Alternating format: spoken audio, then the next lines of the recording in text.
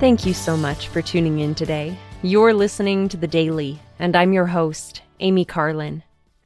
In section 60 of the Doctrine and Covenants, the Lord explained that He is not pleased with those who hide the talent which I have given unto them because of the fear of man.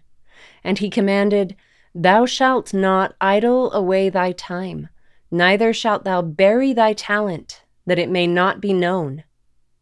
The Merriam-Webster Online Dictionary lists the archaic definition of talent as a characteristic feature, aptitude, or disposition of a person. More modern synonyms include aptitude, ability, and endowment, focusing mainly on the second of the three meanings.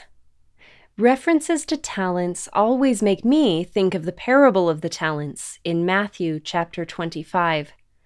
But reading these verses also made me consider some of my own aptitudes and abilities, whether I use them, and how I do so.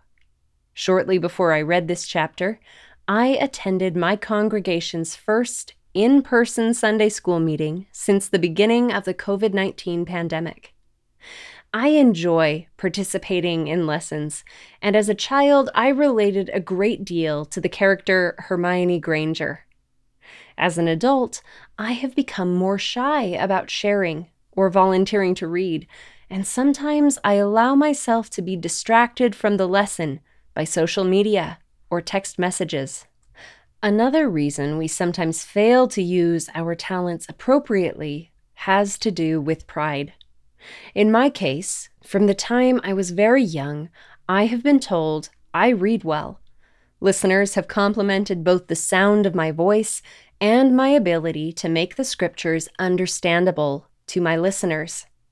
At other times in my life, I have been tempted to volunteer simply so that I can wow the class, and this is not an appropriate way to use the blessings I have received from the Lord. Instead, I try to focus on bringing the Spirit and making the Word of God clearer for those in class when I read or comment. I need to seek the glory of God.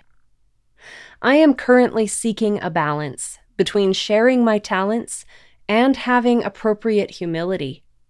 Since returning to meeting in person, I have been making a greater effort to focus on the lesson, not idle away my time, and not hide or bury my talents in class.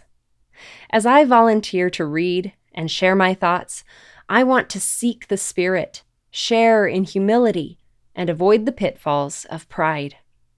I hope that you can consider your own talents and how you can use them to build up the kingdom of God.